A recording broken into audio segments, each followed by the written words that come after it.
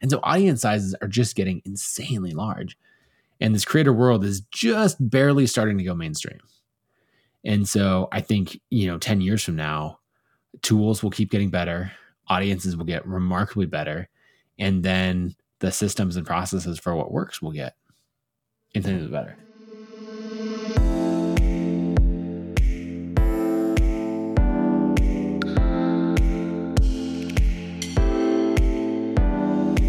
What is up, my friend, and welcome to the Dan Go Show. I'm your host, Dan Go, coach to high-performing entrepreneurs and professionals. And what we do at the Dan Go Show is tease out the best practices of the highest-performing entrepreneurs in the world while sharing cutting-edge, evidence-based information to help you become healthier and wealthier. So if that's what you're into, you're in the right place. Click that subscribe button wherever you listen to podcasts so every time one of my episodes goes live, you'll be the first to know. What's up? And welcome to the podcast. Today, I have Nathan Barry, who is the CEO and founder of ConvertKit. And one thing I will say is that this was a very special interview that I did because Nathan's software has literally changed my business. And I'm not making this into a ConvertKit advertisement. I promise you I'm not doing that. But again, the way in which he approaches business and the way in which he kind of foresees in relations with like his employees and also kind of like what he sees in the next like 5 to 10 years for the creator space.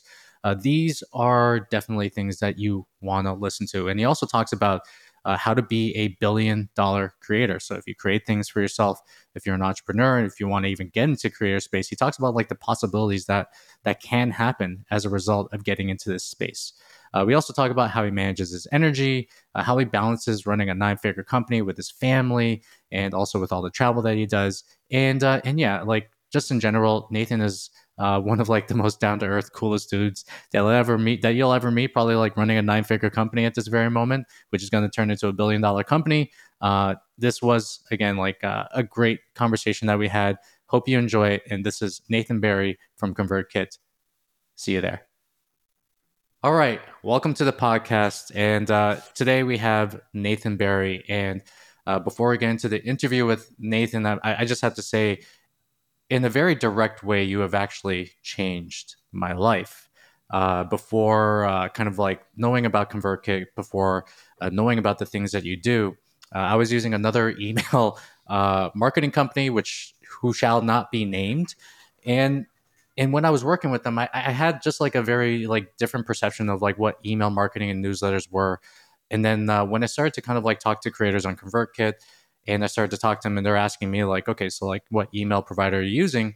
Every single time that I told them what my email provider was, they're like, why are you such an idiot? Why are you not on ConvertKit already? And then when I jumped onto ConvertKit, the things that blew me away were, number one, like your team, incredible. The attention to detail, the customer service, the way that they actually care is by far like not even just for like from an email marketing company, from a company that actually cares about what they do. That's what struck out to me the most. And then the other thing was just like, the product works, so like the actual software works. The deliverability went up. I think it was like 80 to 100%. Wow. I totally just like emails were actually reaching people's boxes as opposed to like not. And then also just like the things that you have brought to the forefront to actually help me grow even further, which we'll talk about, those have been incredible. So Nathan, I know it's a big preamble, big introduction, but I just want to say welcome. Thank you. And I told you before, it's like, I love you. Thank you. I love you. Thank you for being here. Yeah. Oh, it's a ton of fun. Like, I mean, my two favorite things in the world, right? On the work sense, we'll exclude the kids and family from all of that, but I love building things for creators, and I love seeing them actually use it.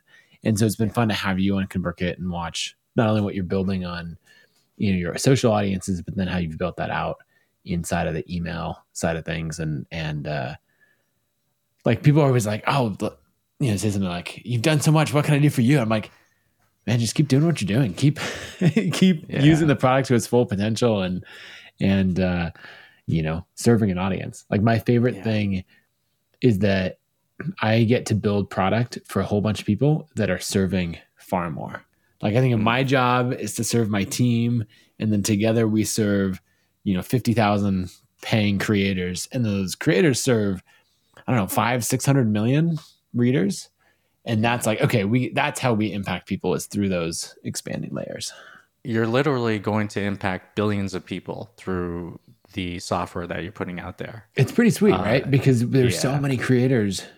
I feel like on other platforms, you get people who are thinking about it in terms of, okay, what can my subscribers, what can my readers do for me?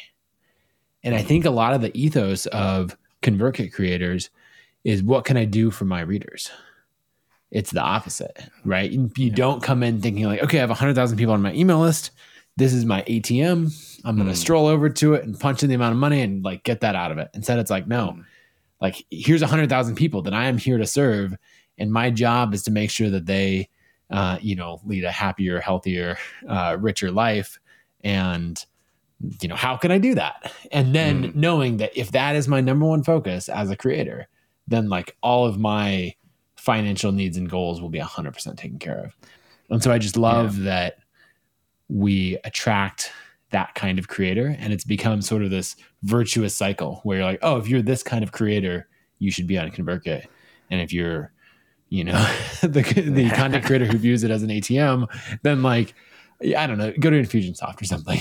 There's other places that you can go.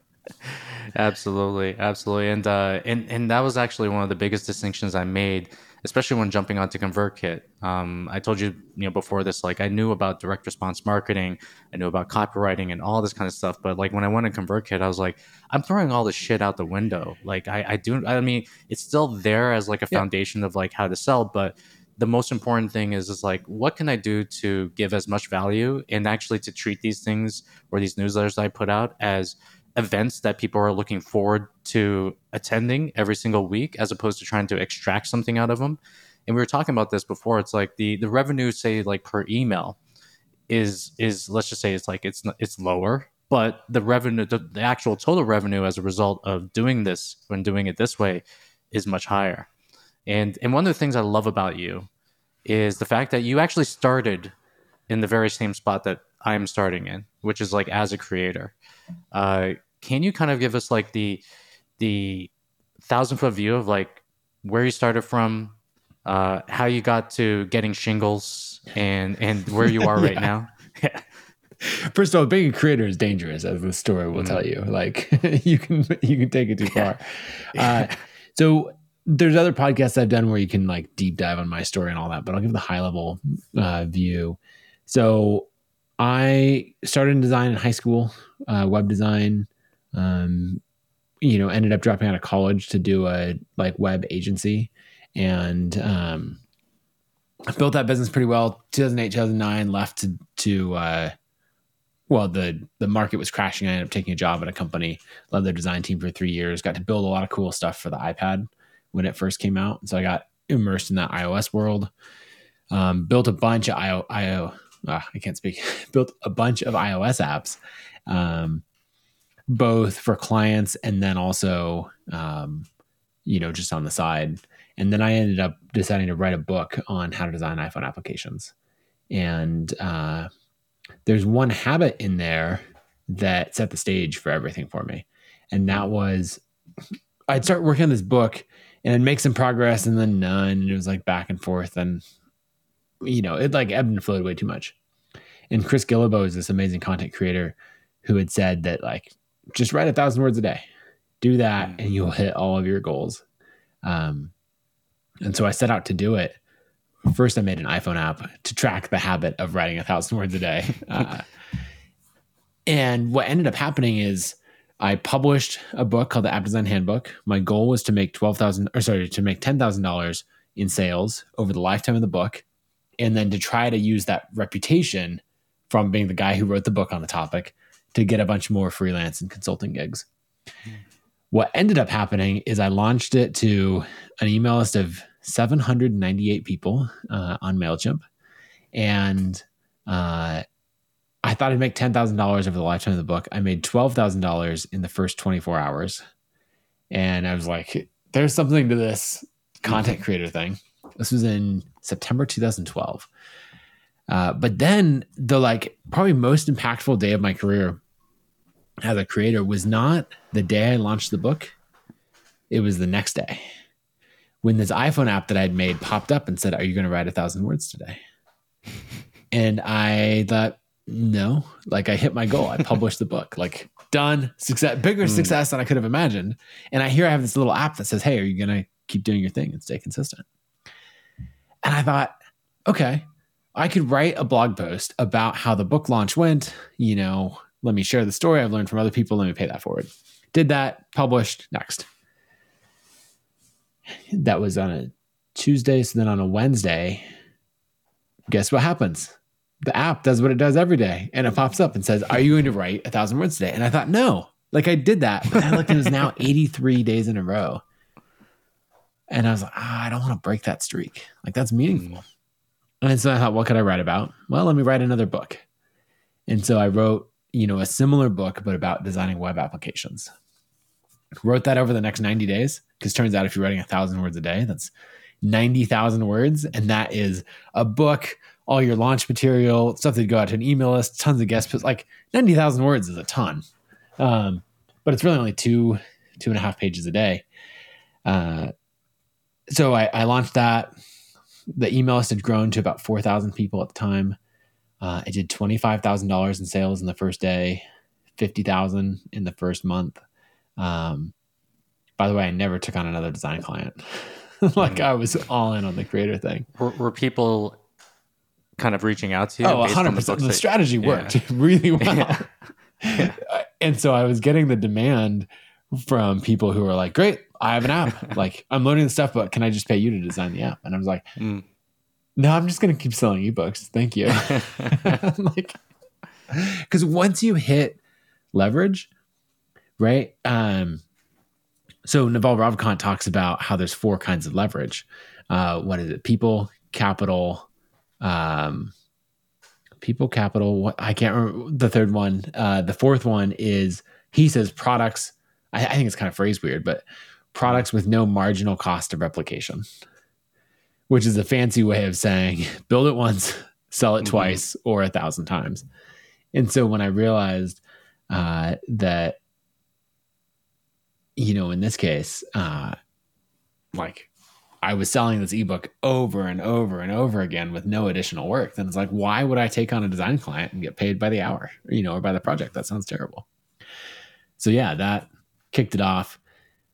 Right in there, that was actually the most prolific time of my entire life, because I wrote 2 books. That was mid-December that I published the next book. Then I got fed up with MailChimp as a product and started ConvertKit January 1st. I kept writing. In April, I published another book called Authority, which was all about like building an audience, my self-publishing journey. I made a bunch more money off of that. And so in like this 6-month period, 6-8 months, I wrote 3 books and started a software company. So how many kids did you have at that time? Was that like? I had one kid. He would have been a year to a year and a half old. Yeah. And, honestly, the thing that surprises me even in this is if you can stay focused on the main thing, it doesn't actually take that much time every day. Right? Like writing 1,000 words a day, let's say it takes 2 hours. That's probably the longest it would ever take me. But if you can actually make sure that as like, that everyone has heard the analogy of like the rocks in the jar and then you pour the sand in afterwards, right? If you can actually do that, then you can produce an insane amount. And I talk to these creators now, like I think of Ryan Holiday, who is just an insanely prolific writer and content creator. And he would be the first to tell you that he doesn't work that hard. He's like, no, I don't grind it out for 10 hours a day. He's like, I just get the most important thing done. And the most important thing, that feeds the entire flywheel of his business is content creation. Yeah. And so he makes sure that he's making progress on whatever his current book is. And then like 1 article every day. And that fuels everything, and that fuels his back catalog. Like the man now has, I don't know, 12 books that he's published. Yeah. And all of this, he's like, I just write every day. And of course he's an amazing marketer and he's built up a team and all of that. But it's interesting of, this idea of keeping the main thing. So one of the things that comes to mind is like when I talk to business owners and when they're trying to build up, like, say, an audience online, one of the main things that they want to outsource is the content creation. And then to me, that sounds, for lack of better terms, just like not so smart, because the content creation piece is what draws people in. It's the main marketing channel. It's like what people use to like connect with you. And this also reminds me of like this. So we're going through kind of like this medical situation right now with one of our family members. And it's taken me away from my business, away from being able to manage the day to day. But then I asked myself, I'm like, okay, so if I were to consolidate my day into doing like two things, like what would they be? It would be creating newsletters, it'd be creating content. That's it. And then when I did that, it's like your business still thrives because you still have the support staff, you still have all that kind of stuff, but you put the main thing as the main thing. And then that is actually the main driver that grows a business in the first place. Yeah, I both agree and disagree with that. So the part that I agree with is make sure that you're focusing on, what's most important. I think a lot in terms of flywheels, and we can talk about that more later if you want, but understanding what is actually driving this. What activity in your day or week or in your business, if you stop doing it, would it all kind of just slow down and die, right? Later on, when I made the switch to focus from my content business on ConvertKit, I thought, oh, this is just going to coast on for a long time. I'm going to make $10,000 a month off of the back catalog of ebooks without promoting them, without writing new content. And the truth is it dropped down to like $1,500 to $2,000 a month pretty quickly without that like steady beat of content being created. Now, so I think it's really important that you focus on, okay, this is what I can do best. And so much else of this, I can hire a team for, build processes.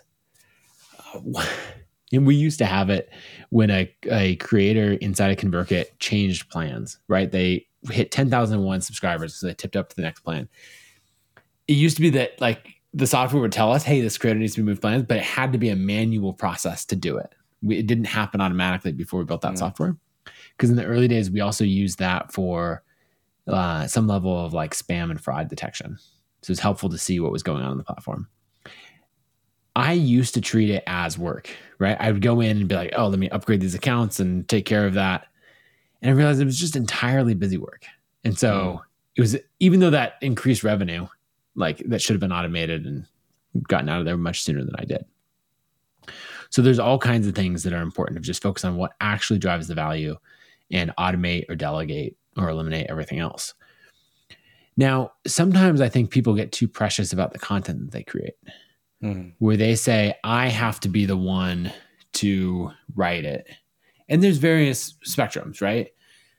Like on one end, people say anything that comes out under my brand has to be created by me. Hopefully they're working with an editor or something so that it's actually better. A quick side note. Early on with my newsletter, I was talking to someone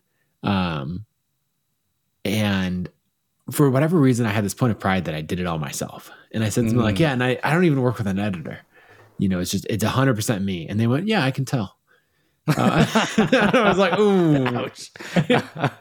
And I look back and I was like, read things with a fine tooth comb. And I was like, oh, yeah, I can tell too. Right. And so you assemble that team around you of getting that help. You're calling me out right now. You're definitely calling me out because I'm just like, I'm that guy. I'm like, I have such pride of like doing everything when it comes to like the content angle of things. And then, but that also constitutes the idea that I'm probably like really messing up on, let's just say, the editing of like my newsletters, or let's just say like, right. Certain things that don't necessarily need to have that much time attended to it in the first place. So I do appreciate this. Good. So I think, on one hand, you could say, okay, the content is the driver of the business, and that is what I have to do. But I think if you peel back some layers, you'll realize that, your ideas and your unique perspective and your past life experience is what drives the content. And so the content doesn't all have to be created by you to have that same level of quality. Some people are like, oh, I just outsource my newsletter and I don't do anything with it. And then it's like, yeah, it loses that magic spark and it will die off. It might take time, but I guarantee it'll eventually die off. But if you find a way in your systems to capture that essence of your perspective and point of view and knowledge, then not everything has to be written by you. Like I know a lot of people that write newsletters based off of their podcast because they can talk about an idea on a podcast and then clip it out and their team will write that idea. And so they can create an amazing amount of content in an hour a week from a podcast because it's just them riffing on it. And then that turns into, Twitter threads and Instagram posts and clips and long form pieces and all that. And it's all their ideas, but it's probably actually written better than they would write it because it's written by, a trained professional or edited by someone else. And so I think you find the level that you should be precious about it. Like maybe it's the thing where you're like, okay, I will write the newsletter itself, but then I'm going to get edited by someone else. And then I'm going to have someone else come through and turn that into Twitter threads or short form things. And I'm going to approve it. But like, if you wrote an idea to turn it into the perfect Twitter thread, that's even existing content. Like that can take it can take me an hour, 2 hours. And I'm like, I'm just reformatting this idea to like dial it in and make it perfect for Twitter. Yeah. And someone else can do that. Yeah. That's so true. And it does like speak to the idea of like it kind of like is like the level one entrepreneur who thinks he should do everything on his own, like the technician as they would call it. It's like, I got to do everything on my own. It's not going to get done better than this. But this also reminds me of like Justin Welsh to a certain degree, where it's like you take one piece of content, maybe it's like a podcast, then you like sift it off and then create 1,000 pieces of content, but not through yourself, but through the means of like someone else who's like, good at this or can actually convey your message in a way that does it. Yeah. Yeah. And then there's all kinds of things on content systems that you can get into of reposting content, having a system. Like I have a spreadsheet that tracks everything I've ever posted on Twitter that has done well. Mm-hmm. And then like, it'll tell me how many days has been since I last reposted it. And I can look at that and go, oh, okay, cool. This hasn't been reposted. This thread got, 5,000 favorites or something last time it was posted. Hasn't been reposted in 6 months. Go ahead and repost it because my audience has grown a bunch. And so you can take these things early on. People need to focus on content creation because that's the skill that's going to drive so much of your business. But then later on, like just churning out more and more content constantly is probably not the best thing. And it turns into how can I make better use of what I've created and get more leverage. What would you say is like I'm looking at the imagery of like the person who's like a monkey who turns into like a human later on and evolves into like a human. Yeah. So what would you say is like the evolutionary process of a creator, from one who really focuses in on just like the content piece? And then this reminds me of also like your levels of wealth creation that you posted on Twitter. If you are listening to this, we'll have this in the show notes because it's absolutely just amazing. Like what would you say is like the evolutionary process to, let's just say, becoming like a 9-figure, 10-figure creator? Not like everyone wants to be that way, but what would you say in kind of like your experience? Yeah, well, first 9 figures or 10 figures would be 100 million or 1 billion. So maybe we'll dial it back a little bit to 7 or 8. Yeah, a little bit. Okay. A little over ambitious, but still, yeah. No, I appreciate the heights on that. But so I think in the early days, the first thing that matters is honing a skill. I think too many people try to jump in and they're like, I see someone else teaching how to get rich on the internet, so let me teach that too as my path. In the creators that I respect the most, it doesn't mean it's the only path. It's just where I find myself respecting the most, or where they have a real life skill that they are bringing in teaching on the internet. For me, that was design. And then I ended up coming into this world of marketing and everything else. It could be marketing, it could be something else, right? But they have real life experience that is learned in the trenches, right? Fitness, psychology, woodworking, any of these things. They're not just saying like, what's something that's popular and let me like copy paste to my own audience. What would you say to the creators that are figuring it out online while they post, right? It's like they're kind of faking it till they make it with the make money stuff and like whatever it is. Like they're literally figuring it out, but they don't come in with that skill. And obviously these are like younger people and whatnot. Like what would you say to these guys? I think develop real skills. I don't remember who said this. I want to say it was a guy named Khalis Ta'id who he and his wife built a company called Envato out of Australia that became absolutely massive. I'm not sure what it's up to now, but they had all these marketplaces for design resources and training and all kinds of stuff. It's amazing what they built. I want to say it was him that said, if you want to be interesting online, be interesting offline, or do interesting things offline. And I think so many people, he probably said this in 2012, 2013, but so many people were like trying to figure out how to be interesting on the internet. What are they going to come up with and what are they going to say? And it was just a good reminder of like, no, don't be interesting. Go do interesting things. Go on a journey that's worth following, whether that is in the company that you're building or the skills you're trying to learn or the trips you're taking or who you're meeting or whatever else. But like get offline and go do those things and learn those things and then tell that story online. And I think this is like so many of the AI newsletters that I see right now. This is something, I just see them like copy paste of what worked and what the latest thing is. And there's so much hype around it that it works and they're making crazy money. So there's nothing wrong with that. And they're improving, people's lives and educating them. I just don't personally find it interesting. Like I want to see them do other things. That said, it's a great way to learn, right? If you're just saying, I want to learn how to build an audience. Okay, there's two ways to do it. I could read all of the books. I could study everything, take 7 courses on it and all of that, which you're going to learn a lot. And a lot of that's good. But ultimately just do it. Okay, I set up my ConvertKit newsletter, got a landing page. I've tweeted about it. One person clicked on it. Okay, what is it? How do I write threads that are relevant? How do I do all these other things? But I'll just really stress that it's important to learn by doing.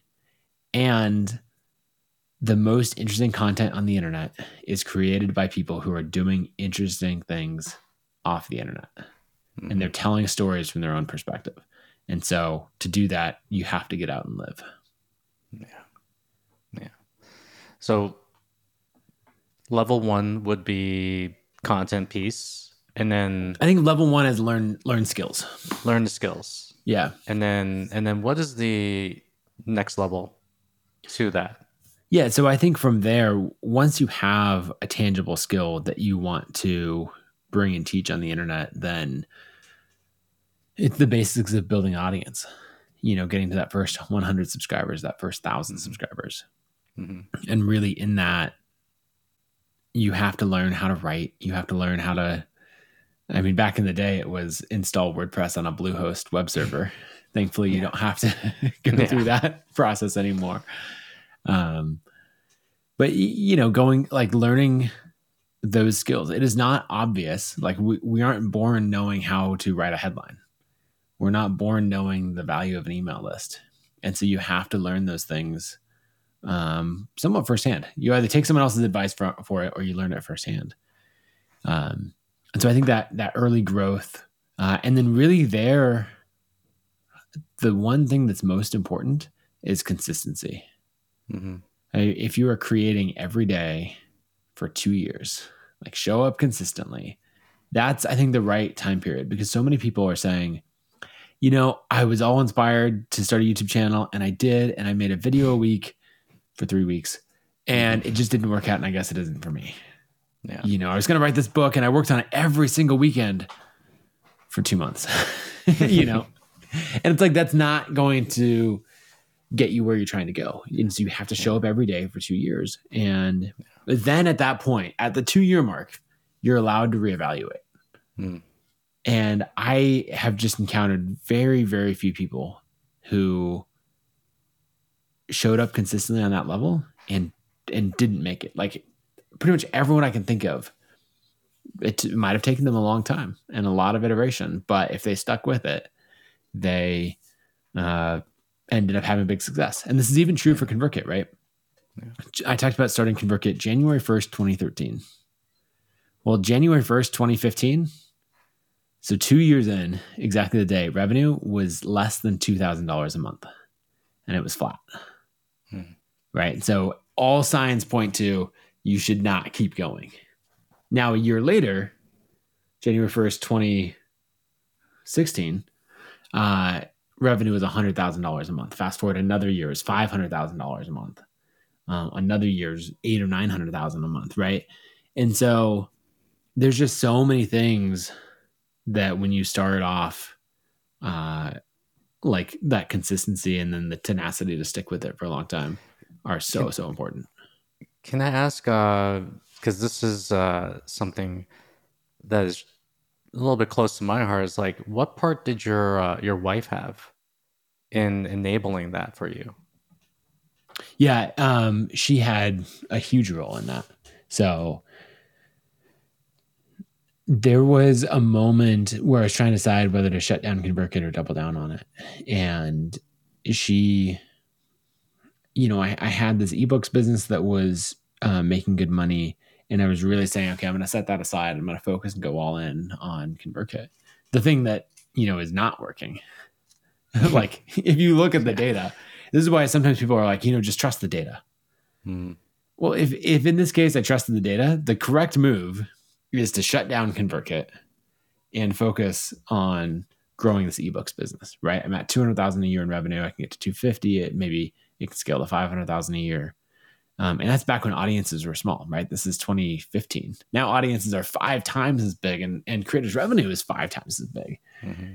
People that were making like the same level of creator that was making $200,000 a year in 2014 is now making like $1 million to $2 million a year, and it's absolutely wild. And it's just because audience sizes have gotten so much bigger, creators are so much more sophisticated, the willingness to pay is higher, all of the stuff. But my wife really said, like, no, you have the spark around ConvertKit. Why don't you focus in on it and stick with it? And so we ended up like doubling down on the company thanks to what she said. It was kind of funny. We talked about it and she was like, "Hey, you should go all in. Like worst case, we can sell the house that we bought, move in with my parents, And she like walked through her worst case scenario. And I was like, oh, my worst case scenario is that I'll go get a design job. Like I'll go work for a company as like a, user experience design manager or something. And so it's like, wait, if that's your worst case scenario and you're 100% on board with it, like we're going to be just fine because there's no way that's happening.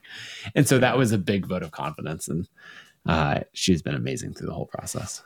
Yeah. It reminds me of, when we weren't even married at the time, but when I had first met my wife and then we went on this beautiful trip, I came to this realization of what I was doing before, which was I owned this gym for about 11 years and I was like, I'm so done with this. But it was providing me a really good income.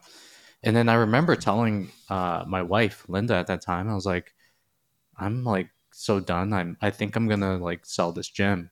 And then her response back to me was like, all right, go do it. And there's just something about that vote of confidence that you get from someone that you absolutely love, who has the utmost confidence in like anything that you put your mind to, you can achieve. Having like just an amazing wife, and shout out to your wife as well. Having an amazing wife is such a superpower. Yeah, that is ridiculous. One thing that I do is a little thing with ConvertKit, I write birthday and anniversary cards for the team. And so my assistant helps me put together a bunch, and and then I'll write them out and just mail them over time. And That's a I lot always of send letters, actually. That's a ton of letters. It's like, don't you have like 100 people on your team or something like we have that? 80, Like, so it's okay. probably 160 to it's probably 180 a year. So Yeah. it's quite a few. But if you again sit down and batch it. But the thing is on the first, I used to do this on every like work anniversary that people had, and it got to too many, so I had to scale it down to only the first one. But I send a thank you card to the team member, and then I also write a separate one and send it to their spouse or their partner or whoever else, right? And the gist of it is basically saying that like in order to do great work, it requires support. And so I always say like, Dan, you do such amazing work, like, and all of that. And what I actually do is send a card to their spouse saying like, thank you for all of the, support and everything you provide, because that's what it requires to do amazing work. And so that card usually makes me pretty popular, as well as like accurately representing, or accurately thanking them for their role in, ConvertKit's success.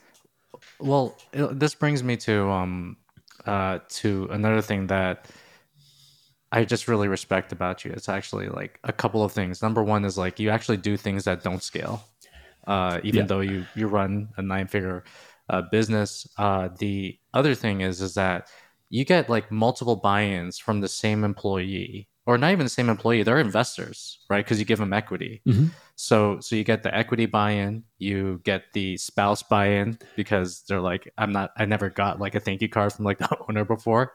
And you also get like the employee buy-in because they know that you care enough to give them like a handwritten note. Like, what is all this? Like, what are some of the things that you do like at this very moment that aren't scalable whatsoever, but you deem important in your life when it comes to running a company? Yeah, I mean, you touched on some of the big ones. Like I really believe in the idea that the team is who makes the product, and then the product is what serves the customers, and on from there. And so focusing on the right team, I mean, it's a cliche, but focusing on the right team is everything. And so it's interesting. I think being at other companies where I just didn't feel appreciated or watched other people not feel appreciated, you realize that it's often the small things, right? If you watch someone's idea kind of get poached from them in a meeting, and then it runs with it, or at the last company I was at, this is 10 years ago now, you'd see this phenomenon where it happens a lot with women, where a woman will say something in a meeting and people go, oh, that's interesting, and then move on. And then like 10 minutes later, a man will bring up the same idea and people will be like, oh, great idea. Let's do that. And like half the room is like, what, what's going on? And so I've just noticed so many times in my career that like often people aren't leaving a company or like the reason that someone is disengaged or they leave or something else is not something major. Like, oh, I fundamentally disagree with the vision for this company, or I'm just not getting paid enough, or whatever else. It often comes down to like, look, I don't feel like my work matters, like I have a voice, or like I'm valued. And so I try to spend a lot of time on those things, in addition to paying really competitively and all of that. Aside from the thank you cards, are there any things that come to mind? For people that are running teams right now, what are some of the things that you do to kind of like just show people that they're being seen? Yeah. I try to visit people. We have a distributed team, so whenever we're in town, visiting them. Like, I was just hosting an event in Nashville over the weekend. I actually felt bad because I ran into Danny, who's our head of content, on the street because she and her husband had stayed overnight at the hotel where we had hosted the event. And I was with another creator, Dan Runcie. We were going on a walk and catching up. And so I ran into Danny and her husband, Sean, and I was like, oh, and like introducing them and all of that. And I said like, oh, Danny's worked at ConvertKit for like more than 6 years. And she goes, yeah, actually 7. And there's like two things in the moment. One where I was like, shit, I wish I remembered, like, you're right. It is 7 years. But then also this realization, like, I have a lot of people on my team that have been here for 5, 6, 7 years, 8 years. My head of operations is over 8 years now. I have engineers that have been 8, 9 years. And so like this investment in people is paying off in a really big way. But I think, there's the obvious things that people latch onto, equity, profit sharing, team retreats, the way we invest in people. But I think the less obvious one is how you treat people after they leave. Because everyone is kind of wondering like, we're on the best terms when we're on the inside, but what happens when we're on the outside? Right. And so many companies, if someone leaves, they're like, we didn't need them anyway. Or like, let me walk you out the door or, whatever else. And I had this moment at Craft and Commerce, which is our annual conference for creators. We were hosting a mastermind group for about 40 top creators before the event. And I looked around the room, and out of all of these creators, I think there were 5 people. Let me think. Daryl, Alexis, Matt, Angel, and Barrett, who were all running fantastic companies of what they're doing, either individual as creators or agencies or other things they've built, who were all ConvertKit alumni. And that was pretty special because it was like, oh, this is our world. It's not like, I think seeing as team members, right? You see how people are treated after they leave.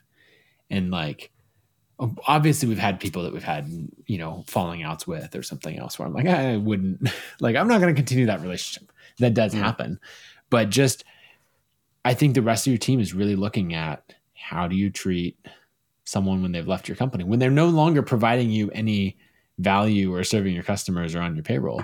And that says a lot about how you're going to treat them when they inevitably at some point, right? Whether it's at year 5 or year 20, at some point, they're no longer going to work together. And you get to tell them in how you treat every past team member, how you're going to treat them. I've seen that in real time. One of the guys you mentioned was like Matt Ragland or Matt. For sure. And quite honestly, it's like from a business owner's perspective, it's like you play the positive sum game because you have no qualms over even promoting Matt's business online to other people. And to me, it's like the greedy business owner would be like, no, like it's all for me. Like, I'm gonna take it all. But for you, it's like you play this like positive sum game, especially with like people who have worked with you, and you don't mind like promoting them, promoting their businesses. I've seen you, I think, like feature Daryl Westerfeld, on your creative podcast, and it reminds me of like how people talk about their exes after they leave, right? It's like you can learn so much.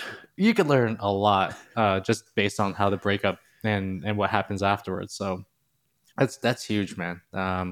That's massive. Like, I think it's like this philosophical thing where it's just like how you actually treat people in the entire life cycle of like when they work with you is how others are going to experience, or that's how others kind of like see themselves at some point in time when they enter your company and they see exactly what's going on. Yep. Yeah. And I just think it's so important. Like on one hand, the creator ecosystem, if you don't want any, let's see how to put this. If you're like, yeah, sure, that's altruistic and all of that, but like, I'm just here to run a business. Yeah. Let me tell you, the creator ecosystem feels huge. It is in fact very, very small. Yeah. And so there are definitely people that you experience where it's like, hey, by the way, don't do business with that person. Yes. And it happens in like a little side conversation of like, they have this whole public persona and all of that. Like, I'm cheering for them, but like, just heads up, I wouldn't start that company with them. I wouldn't do that collaboration.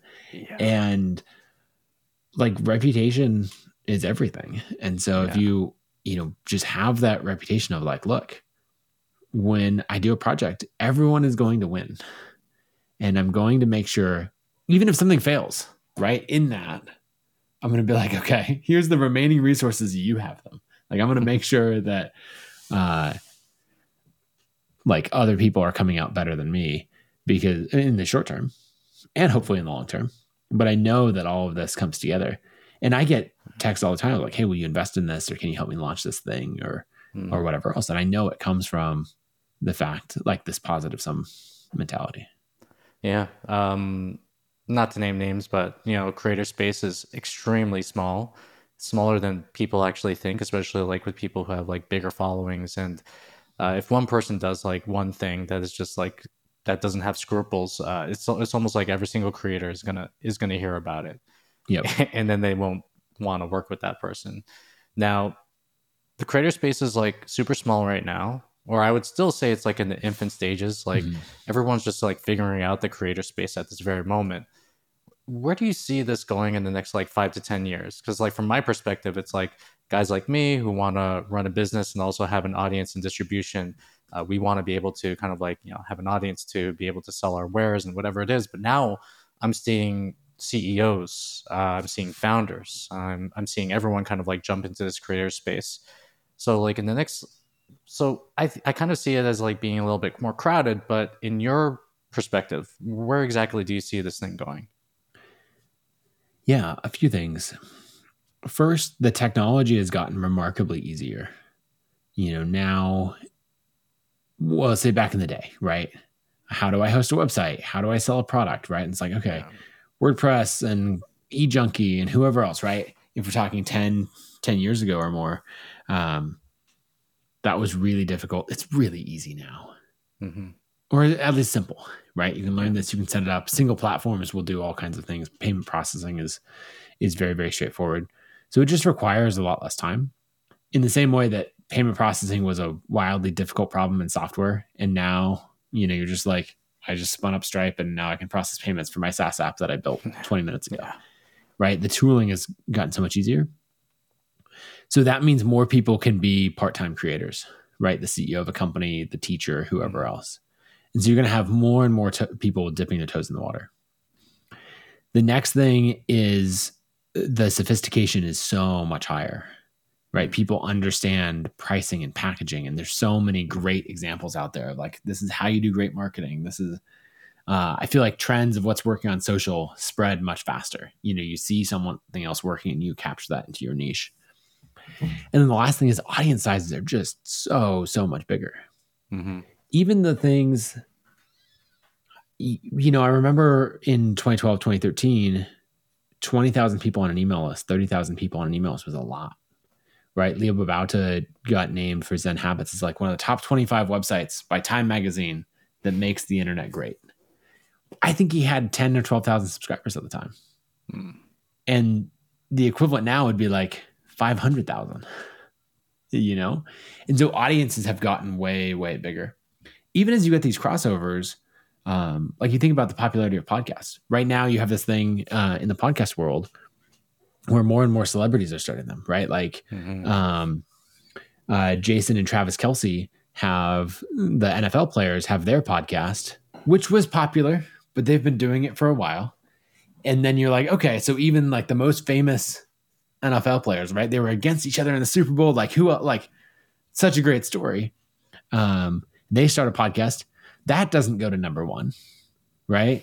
Until you get this other thing, like the NFL is popular, and then you get Taylor Swift coming in and like bringing an entirely new audience. And so even when you realize, okay, there's no way the NFL can get more distribution because it's already as popular as it possibly could be. And then, Taylor comes on and like, that was one of the most watched games ever because for an entire fan base, Taylor Swift is in attendance, right? And so you're like, wait a second. Okay. Even for something that popular, the audience and expansion is so big.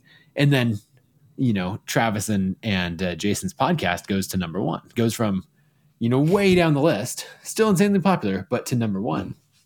And so you think of if we go all the way, right? We're saying, we have a Taylor Swift fan who is now watching NFL games and now listening to a podcast. They're in there on Spotify like, oh, I didn't even know Spotify had this podcast thing. I've never paid attention to it. Now I'm listening to, two NFL players talk on a podcast. Oh, what's this other podcast? Okay. And then you have this thing. And so audience sizes are just getting insanely large. And this creator world is just barely starting to go mainstream. And so I think, 10 years from now, tools will keep getting better. Audiences will get remarkably better. And then the systems and processes for what works will get Infinitely better. The last thing on that is this trend of creators selling equity rather than attention. And this is something, actually, I wrote an article about this in 2020 called $1 Billion Creator. And this trend that I was seeing, because we're basically like, wait, audience sizes are bigger. Creators are better at capturing attention than they've ever been and better than anyone else in the world. But they're not as good at monetizing it, right? If we take someone in the fitness space, if we take Mark Sisson, he had a blog called Mark's Daily Apple, 2012, 2013, 2014, quite popular. 100,000 email subscribers, 150,000, right? Very big list. One quick thing. A lot of the people who get the attention in the online marketing space are teaching online marketing. What's funny to me, you step outside that space and the audiences are 5 times as big. Like, so the most famous person teaching online marketing, is 100,000 subscribers, 500, whatever. And then like random food blog is 500,000 subscribers because turns out way more people want to know what to cook this week than care about learning online marketing. So anyway, audiences are huge. So what Mark does, he's in the paleo recipe diet space, and broadly health and wellness, but he keeps hearing from his audience. Well, so first, he's making a lot of money. I estimate between $1 and $2 million a year off of this site. 2014, that's a ton of money. Like that puts him in some of the best on the internet. But he gets this idea and feedback from his audience that, yes, they're making their own avocado oil mayonnaise and paleo friendly salad dressings, but it's a pain in the ass. And like, why doesn't a company just make this that they can buy off the shelf? And so he's like, okay, I'm going to do it. And so he gets his initial products, like develops his recipes. He's got an audience so he can meet minimum order quantities. He can test it, sell it directly, gets good feedback, and then starts to pursue distribution in grocery stores. What he can do, this is a little bit of speculation, but what I assumed happened and some of the power of an email list is if you imagine like that first conversation with a buyer at Whole Foods, not the consumer, but the person who's like responsible for deciding what brands go in there. He's like, hey, let's, why don't you guys carry my brand? And they're like, we get pitches all the time. Why? So they go back and forth and eventually agree like, okay, we'll do a test in one store and we'll see how it goes. And he's like, cool. Which store, by the way? And, say they're like, oh, this store in Austin, it's live now. And he's like, sweet. Go to his email list, punch in the zip code, everybody within 50 miles of that. Oh, that's, 1,000 people or whatever. Send an email. Hey, big favor. I need you to go to this store and buy Primal Kitchen products. Yeah. A little follow-up later with the rep at Whole Foods or wherever. Hey, how'd that go? And it's like, we sold out completely. And he's like, no, really? That's amazing. People must love our products. Right. So you can do that when you have an audience. It's the power of an audience. Yeah. The short version of the story is in 2 years, they build Primal Kitchen to this massive brand launched off of his audience, and they sell it to Kraft Foods for $200 million. Yeah. And so when you think about that, first, he was making $1 million, maybe $2 million a year. Amazing business with this attention that he has. But clearly that's not the best way to monetize the attention because he just went and created like 100 years worth of value in 2 years by building something you have equity in. And so that's, I think, the trend that's going to happen next is the earnings from creators are fantastic now. And you're about to see this wave of creators that builds like real companies that they have substantial equity in that are sellable.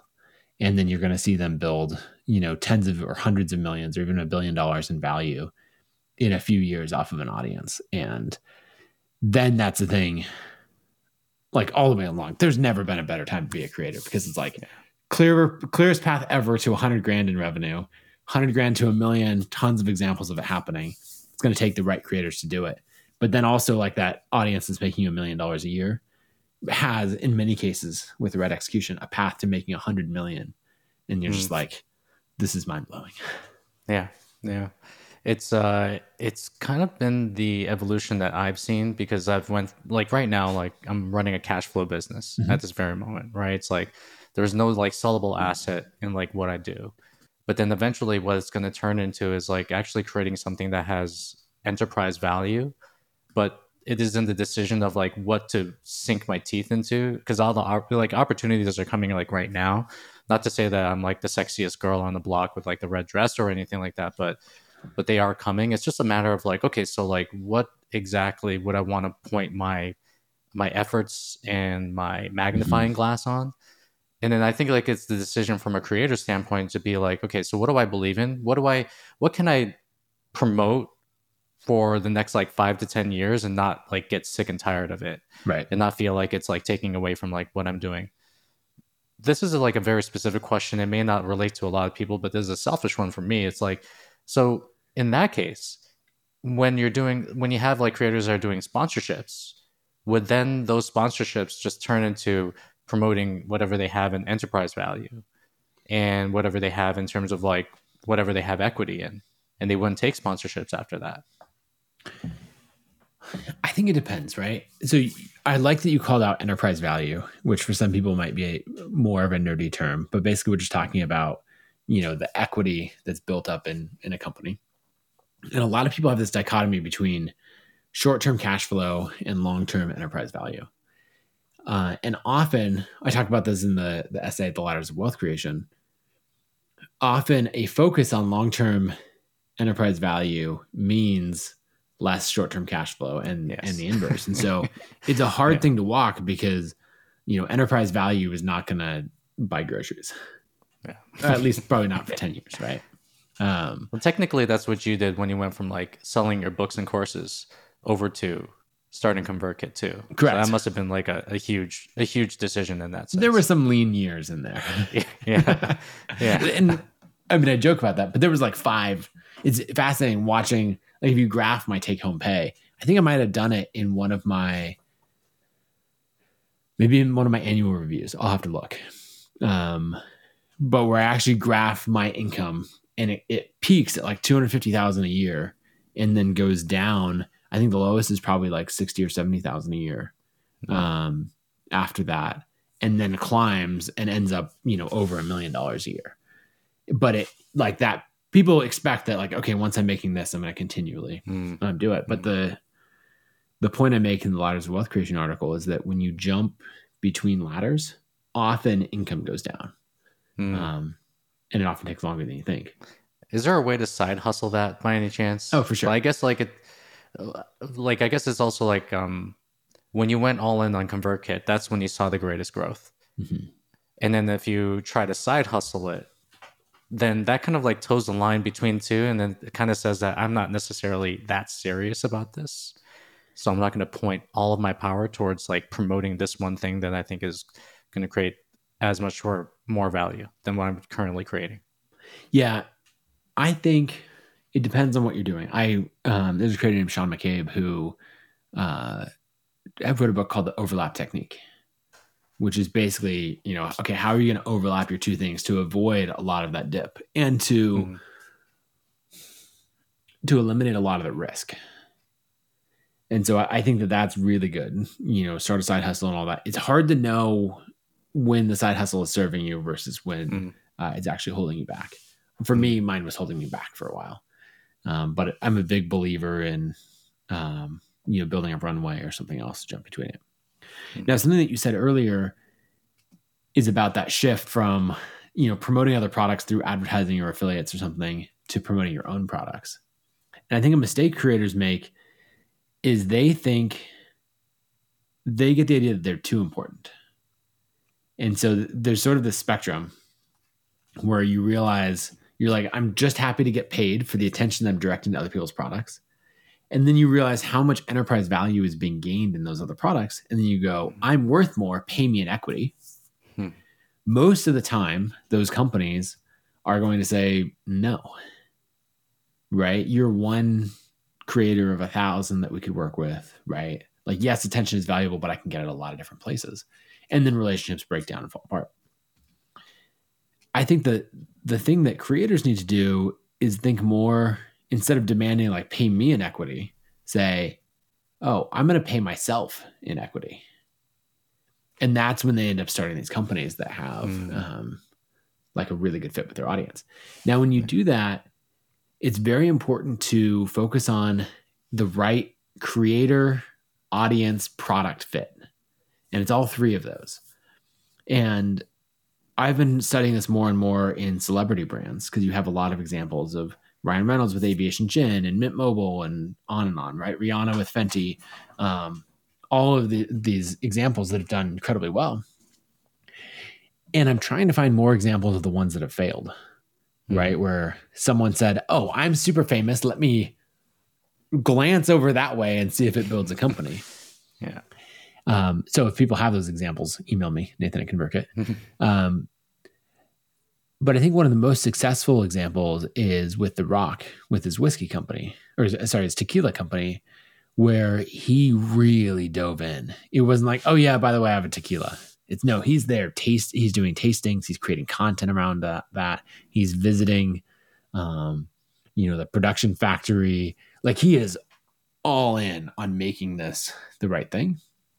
And so I would encourage people to find something that they can really, show up for and promote every single day for years, and hone the product on, rather than say like, okay, what's kind of ancillary to my audience, and I'll like throw some attention over there and over here. If you're going to do that, stick to advertising or affiliate deals. Yeah. This has been amazing, and I wish we had like more time. I wish we had like 2 hours to go. I do have like a couple of more questions. Yeah, I've got some. This is a side. I know for some people listening to this, they're like, "Man, these guys are getting into the weeds of like the creative business," and that's great. One of the things that I am interested in is this idea of balance. And for you right now, like you're running a very successful company. You have 2 children from what I recollect. 3 now. 3 children. Okay. So congratulations on that. And you also have a wonderful wife. You have a wonderful lifestyle. What are kind of like your principles to balancing all of these things?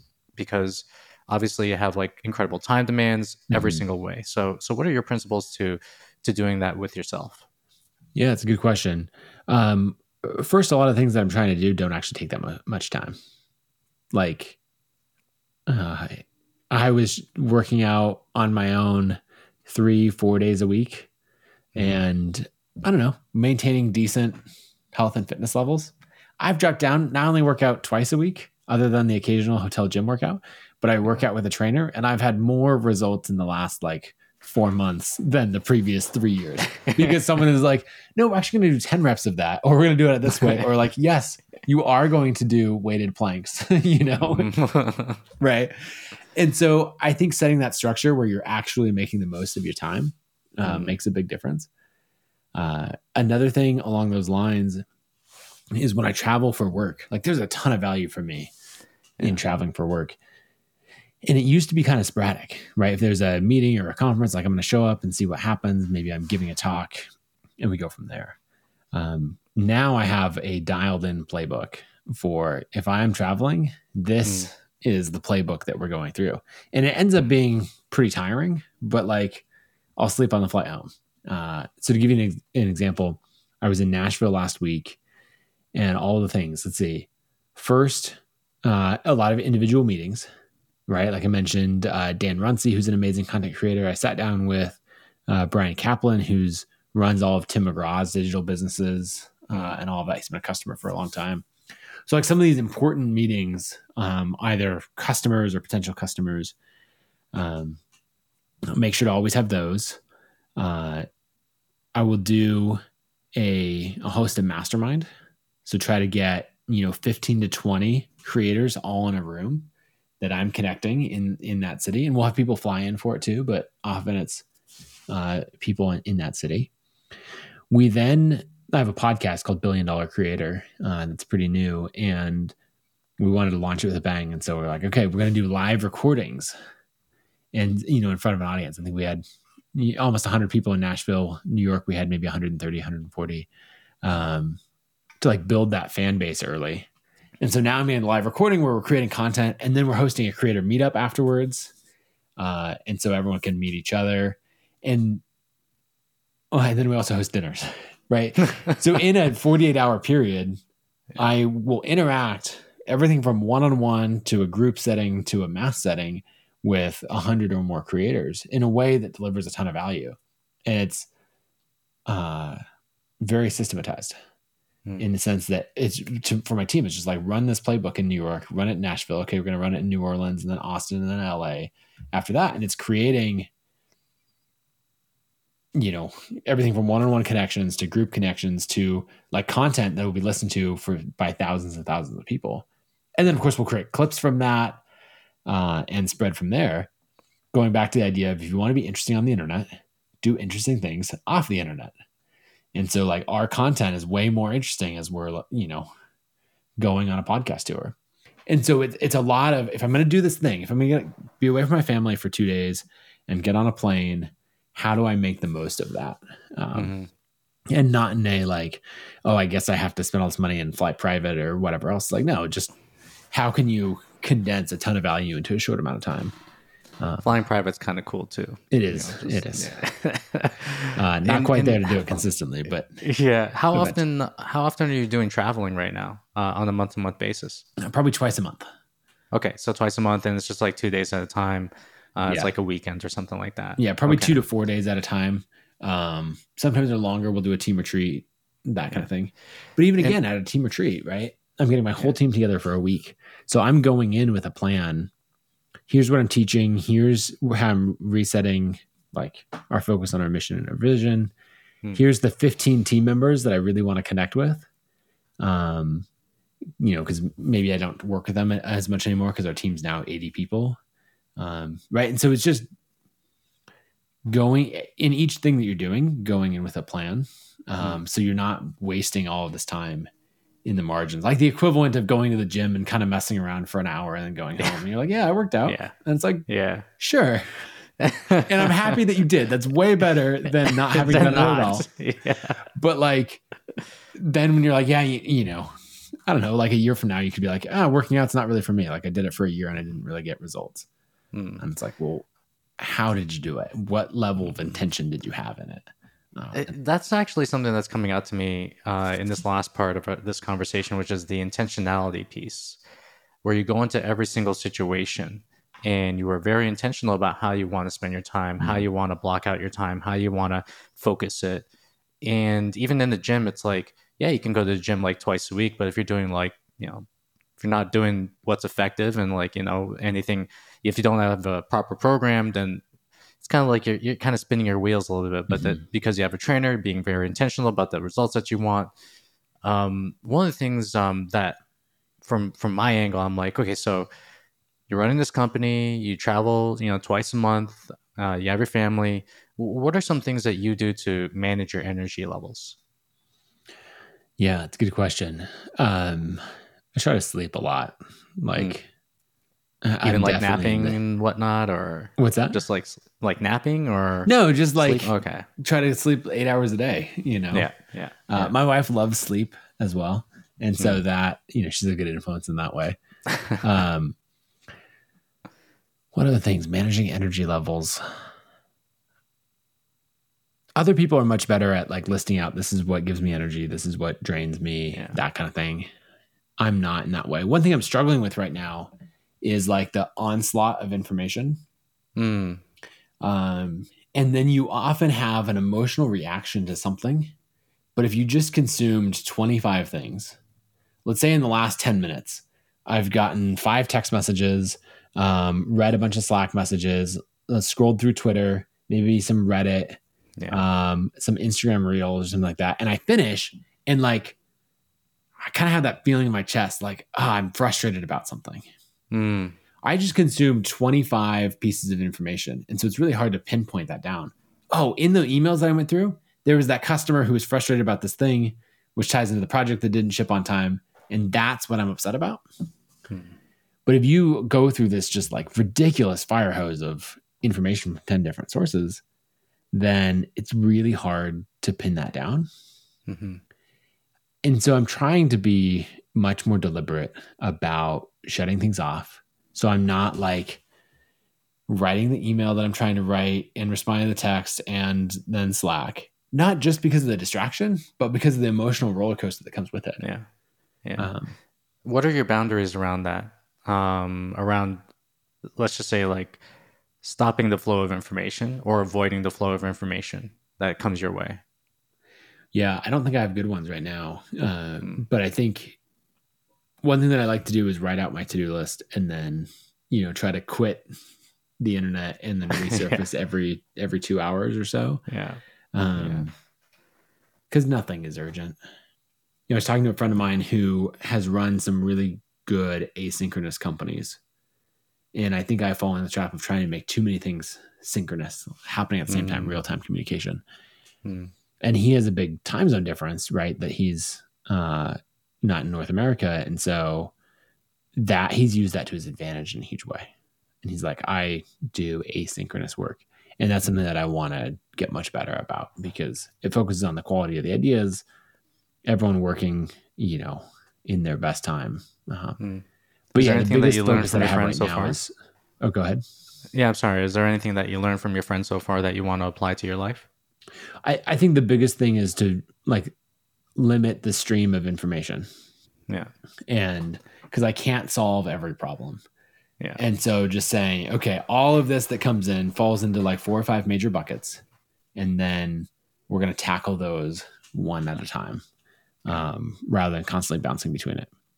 Because otherwise you just end up totally ineffective. Yeah. I try to use a kitchen safe, which is like, I literally like lock up my electronics And put it on a timer. in the safe, and there's a timer, and it's great. But then you realize like how addicted you are to screens and information, because then you're like going on the TV looking for YouTube videos and stuff, and you just realize like, it is partly like this addiction to information because we have such like a big overflow of it. Right. Yeah. So Nathan, I just want to say thank you for your time. I really loved the conversation that we had today. Thanks for having me on. Yeah, man. If there was one thing that you could put on a billboard so everyone else could see, what would that be for you? I think like the overall message and everything I say is like show up consistently, show up every day for 2 years. This giant sign behind me that says create. That's as much of a message for me as it is for anyone else.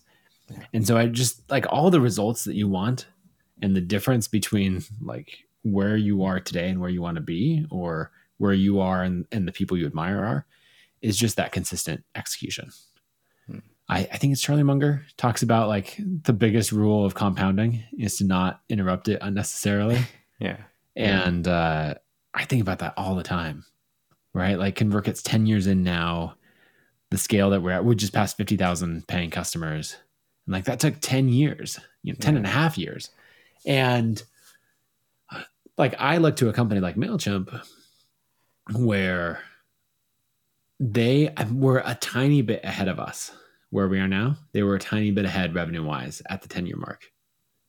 And then fast forward another 10 years, and they're at $1 billion a year in revenue. And so even at, like, I just have to continually remind myself of that idea of stay focused, let things compound, and really focus on what you can control, which is not just showing up every day, but how you show up and the intentionality that you have. Yeah, absolutely. Thank you so much for this and for the wisdom that you gleaned. And yes, if people want to follow you and if people want to learn more about your work, obviously, like if you are listening to this podcast right now, if you're watching this on YouTube, number one, if you're a creator, go get ConvertKit. I'll have my affiliate link somewhere down in the description below or something like that. But literally go get ConvertKit, not because there's not because of any other fact that they are literally the best email CRM type of company that is out there right now, especially for creators. Second thing I would say is like go follow Nathan because one of the things that attracted me to ConvertKit in the first place was the fact that you're leading from the front. is the fact that you're the one that's educating, that the fact that you're the one that's putting on the stories as well. The CEO is literally like invested heavily into this company, and it shows on social media. So anyways, like Nathan, where can people actually follow you on social media? And actually, is there anything, like, I guess you have the $1 Billion Creator podcast. Yeah. Is there anything else that people can go deeper with you? Yeah, so the podcast is a big focus, and so just search $1 Billion Creator. It's where we're talking about this idea of creators are great at capturing attention, and then how do they monetize it better? What's the future of that? It's probably more of like a mid-level to professional level creator focus in that show. But I'm just at Nathan Barry on Twitter. I don't post much on Instagram, but my newsletter is nathanbarry.com, and Barry is Barry. And so those would be the big things. Go sign up for the newsletter, check out the podcast, and shoot me an email, just nathan@convertkit.com to say hi. Awesome. Thank you so much, man. I really appreciate it. Thank you. Thank you again for listening to the Dango Show. We have some amazing episodes coming your way, so make sure to hit that subscribe button if you haven't already. If you're already subscribed and today's episode hit home for you, please share this episode with someone that you know who'd benefit from listening. Take care and see you every week on your favorite podcasting app.